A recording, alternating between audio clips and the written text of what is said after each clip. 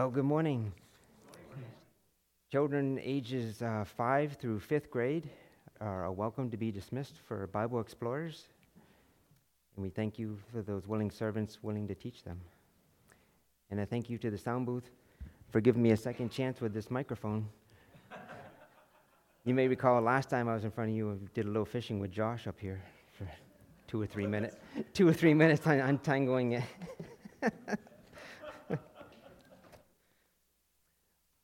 What a joy it is to be with you today. Would you join me in a word of prayer? Father God, I just thank you for this opportunity to come before you. And Lord, we just thank you as we gather and look into your word, Lord. I pray, Father, that I would decrease and that you would increase, Lord. And may your word go forth today.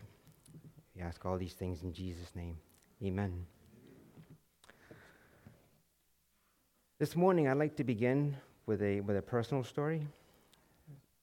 6 years, 5 months ago, I got a phone call on a Saturday morning. It was my brother-in-law. After I had said hello, he replied with much sadness in his voice. They had just taken Amy to the hospital, and they think she's had a stroke. After we hung up, I contacted my parents, who immediately started driving up to Vermont, where they were staying for the weekend. A little while later, Bill, my brother-in-law, called and said it was confirmed it was a stroke and that she was in surgery. After that, that afternoon, Kareth and I, we drove up with our boys to Vermont to see Amy. I had the rest of that morning and all afternoon for that 2.5-hour drive up to Burlington to think about what I would say when I saw her.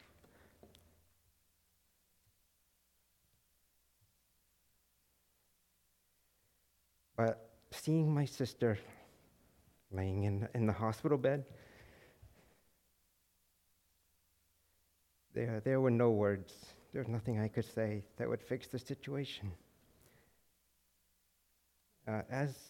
As we will see today, I was like Eliphaz, not knowing what to do next.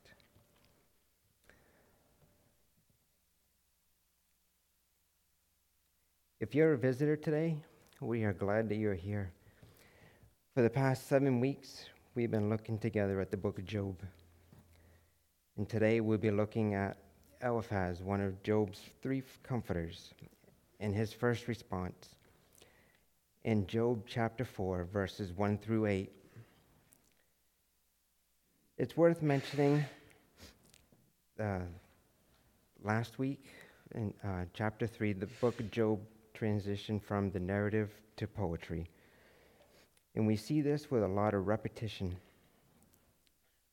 First, Job speaks, and then Eliphaz speaks, and then Job will speak again, and Bildad will speak. And then Job will speak, and then Zophar, and then Job again. And this cadence repeats 1.5 more times.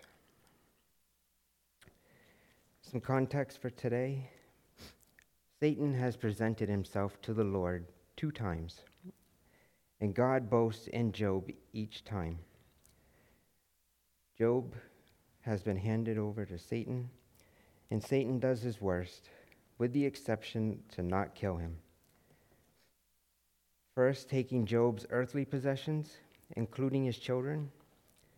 Next, Satan attacks Job with his health by causing loathsome sores all over his body. However, in each attack, Job's integrity remains, and the response is not in sin, but rather worship. Job's 3 friends hear what has happened, and they have come to show sympathy and comfort him. But as we heard a few weeks ago from Don George's message, Job's situation is so extreme in the eyes of his friends that Job's friends essentially see Job as just that, dead. For 7 days and 7 nights they sat on the ground in silence, and then Job opened his mouth. And one commentator I read put it this way: Job's desperate words although not addressed to his friends, demands some comment. Now they can no longer sit in silence and have to say something, even if it's not 100% truth. In today's passage, we will see a good response and we will see a wrong response. First, the good response. Eliphaz starts off well. Notice the tone of his voice. One commentator has this to say about Eliphaz. The most sympathetic of the comforters begins hesitantly and apologetically. Job 4, verses 1 and 2. Then Eliphaz the Temanite answered and said, "If one ventures a word with you, will you be impatient? Yet who can keep from speaking?" Job's 3 friends have responded to the news and came to comfort. Eliphaz sees how low and depressed Job is. And just listen to Job lament from chapter 3. And he starts off in a good way, trying to relate to Job, hesitantly and apologetically. And now, words of encouragement, verses 3 and 4. "Behold, you have instructed many, and you have strengthened the weak hands. Your words have upheld him who was stumbling, and you have made firm the feeble knees." This was a proper response to Job. As well as we will see in chapter 29, Job is speaking how he did these things. Job 29, verses 7 through 10. "When I went out to the gate of the city, when I prepared my seat in the square, the young men saw me and withdrew, and the aged rose and stood. The princes refrained from talking and laid their hand on their mouth. The voice of the noble was hushed, and their tongues stuck to the roof of their mouth." Verses 15 and 16 of the same chapter. "I was eyes to the blind and feet to the lame. I was a father to the needy, and I searched out the cause of him whom I did not know." In verse 24, "I smiled on them when they had no confidence. In the light of my face they did not cast down." Eliphaz's reminder in Job 4, verses 3 and 4, were good for Job to hear. When we are going through suffering, it is easy to look within and focus on the problem. But having good, godly friends to come alongside and remind us of truths can change our mindset.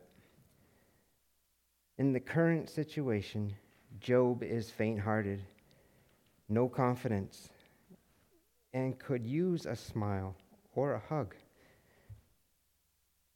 or even a sympathetic groan. Eliphaz would have done well to love his friend, close his mouth, and sit in silence for another 7 days.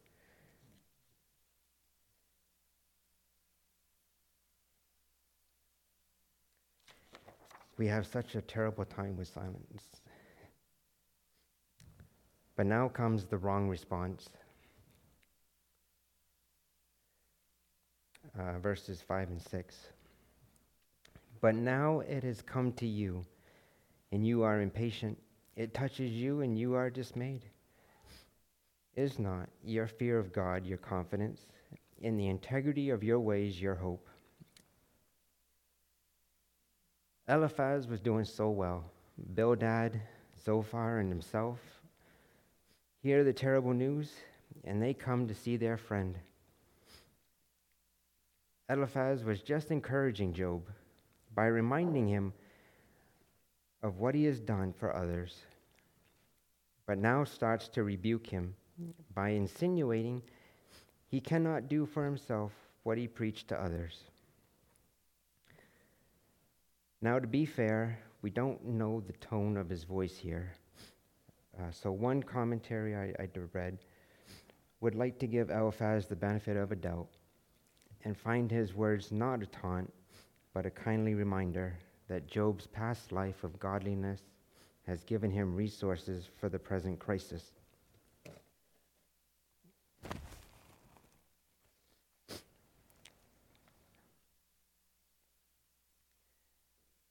But now, in the next two verses, Eliphaz makes known his thinking, his reasoning, and really the thinking of Job's other two friends, Bildad and Zophar, that will carry for the next 24 chapters with that cadence of back and forth speeches.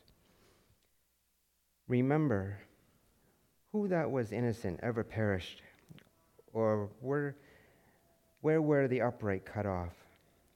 As I have seen, those who plow iniquity and sow trouble reap the same. Ouch. There it is. Eliphaz is convinced the innocent simply do not perish and are not destroyed.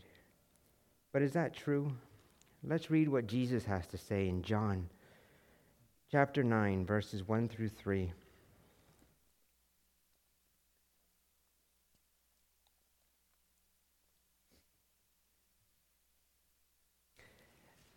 As he passed by, he saw a man blind from birth.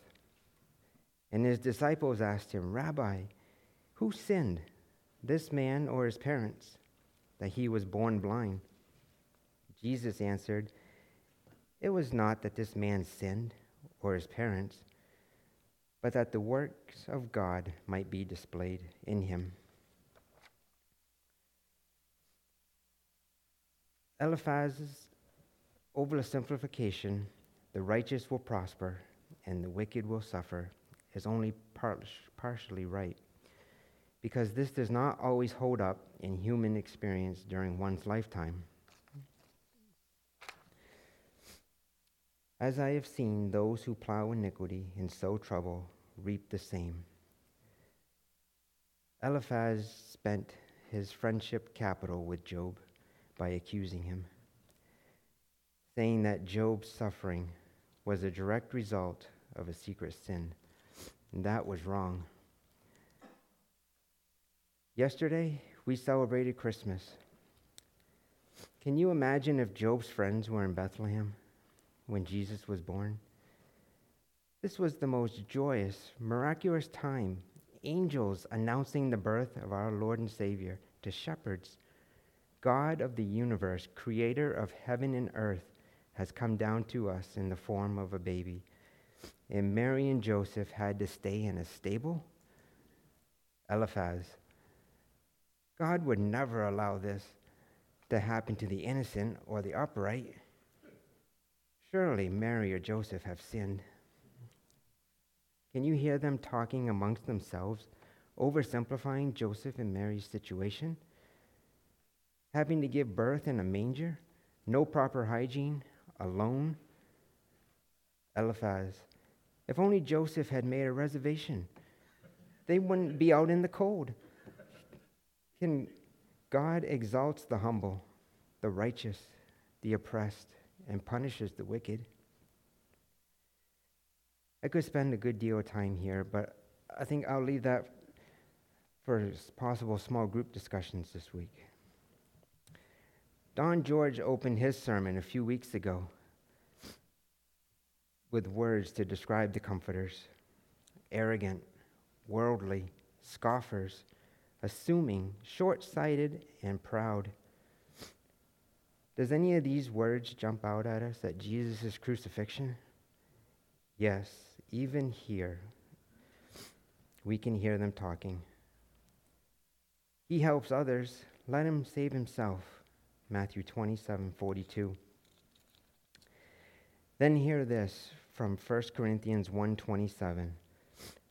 But God chose what is foolish in the world to shame the wise. God chose what is weak in the world to shame the strong. God chose what is low and despised in the world, even things that are not, to bring to nothing things that are, so that no human being might boast in the presence of God.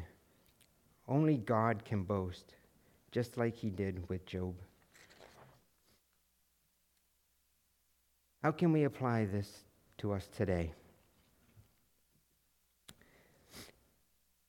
We are called to encourage the faint-hearted by building relationships. We are called to encourage with our encouraging actions. We are called to encourage with our encouraging words. Relationships, actions, and words. First, by building relationships. Unlike Job's 3 comforters that were doing the complete opposite, by a way of an RCCA, a root cause corrective action of the situation, they were trying to drill down to the one action that caused all this. We need to take time to really listen to a person who is suffering. Job's friends were trying to ID the problem so they could fix it.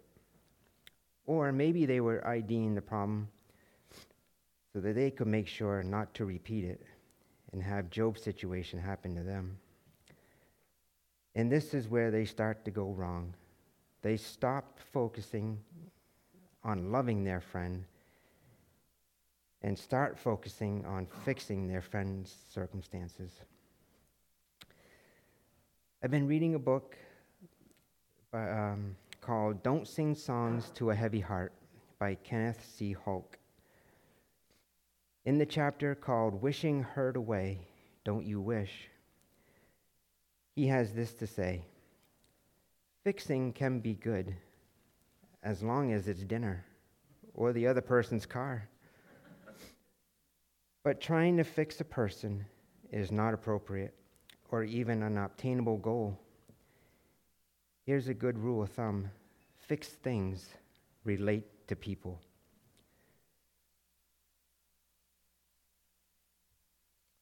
Building relationships can look like joining a small group, getting to know the people on a deeper level than just a Sunday morning, how was your week type of question.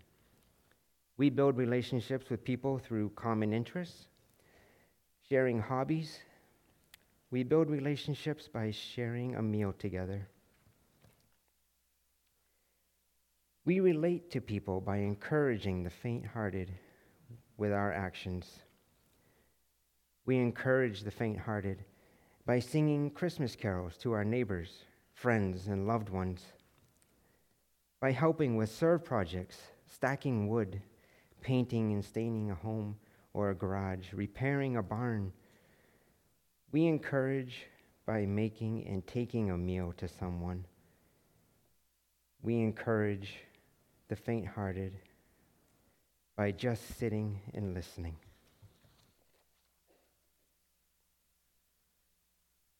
We relate to people by encouraging words. We should be pointing the person that is suffering to the who, God, and not earthly temporal possessions. I have seen this time and time again here at FCBC.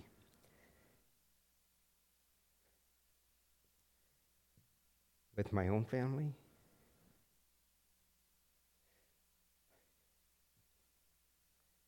with other church member families. Boy. Groups of people visiting and hurting, visiting the hurting, the suffering, and the shut-in, showing the love of Christ in words, music, songs, cards, notes of encouragement. Earlier this week, in the weekly gathered that went out, as we prepared for today, did you catch the phrase that Paul uses? Not the phrase, sorry. Did you catch the categories that Paul uses in 1 Thessalonians 5:14? And we urge you, brothers, admonish the idle or unruly, as some translations say. Encourage the faint-hearted, Help the weak. Be patient with them all. Eliphaz starts off strong. Job is faint-hearted, and he tries to encourage him. However, as we read, he continued to rebuke and accuses Job. Eliphaz didn't take the time to understand the whole picture before speaking. If only he had thought maybe there was a bigger picture than just earthly possessions and health. A rebuke is okay, even necessary, if the person who is suffering is truly in sin. However, a rebuke is not okay if that person is not in sin, but instead faint-hearted or weak. How do we know the difference? We need to take the time to listen to the person suffering and ask God for wisdom in understanding the situation. Relate to people. Be quick to hear, slow to speak. James 1:19. How did Jesus show us we should encourage the faint-hearted? How did Jesus build relationships? Encourage with his actions and encourage with his words? First, building relationships, Jesus took on human flesh when he came to be with us. He humbled himself to relate with us. Jesus took the time to make disciples by forming a relationship with them and living life together. Next, Jesus' encouraging actions of healing. The lepers come to mind. Feeding the 5,000. Eating with sinners like Zacchaeus. And dying on the cross for our sins to save us. Jesus' encouraging words, the Beatitudes, come to mind. Blessed are the poor in spirit, for theirs is the kingdom of heaven. Blessed are those who mourn, for they shall be comforted. Just to name a couple. I find these words very encouraging in Matthew 28:20, the Great Commission, teaching them to obey all that I have commanded you. And behold, I am with you always to the end of the age. In conclusion, the lie of oversimplification. Today, I started with a personal life event with my sister's stroke. And I'll conclude with the rest of the story. A few weeks after the stroke, I was visiting Amy, eating lunch with her, when a doctor came in. He said they wanted to do further blood tests to look for this blood disorder that would cause clotting that could lead to stroke. So you see, until now, all the tests that they've been doing had been coming back normal, and there was no reason why she should have suffered this. While he was talking, he asked if she had any siblings. She points to me and says, yes, one brother. Well, he said, we want to do this disorder because if it comes back, we want to do this test, for this disorder, because if it comes back that you have it, there's a high likelihood that he has it too. And my confidence was just shaken. Because until now, I didn't really think a stroke could happen to me. How foolish was my thinking? Of course it could happen to me. And not because of a blood disorder, but just because, if God willed it. It took me months, I'm sad to say, to finally remember who my Redeemer is. And where my hope is found. How about you? Where is your hope? Do you know Jesus Christ as Lord and Savior? C.T. Studd, an English missionary to China, India, and Africa, wrote a poem, Only One Life, 'Twill Soon Be Past. It's quite a long poem, but in between each of the stanzas, it's written, only one life, 'twill soon be past. only what's done for Christ will last. If you would like to know more about hope in Jesus and making him your Lord and Savior, I'd like to encourage you to talk with a family member or a friend that you came with today. Talk with myself or any of the pastors here today. Love you, Faith family. Amen.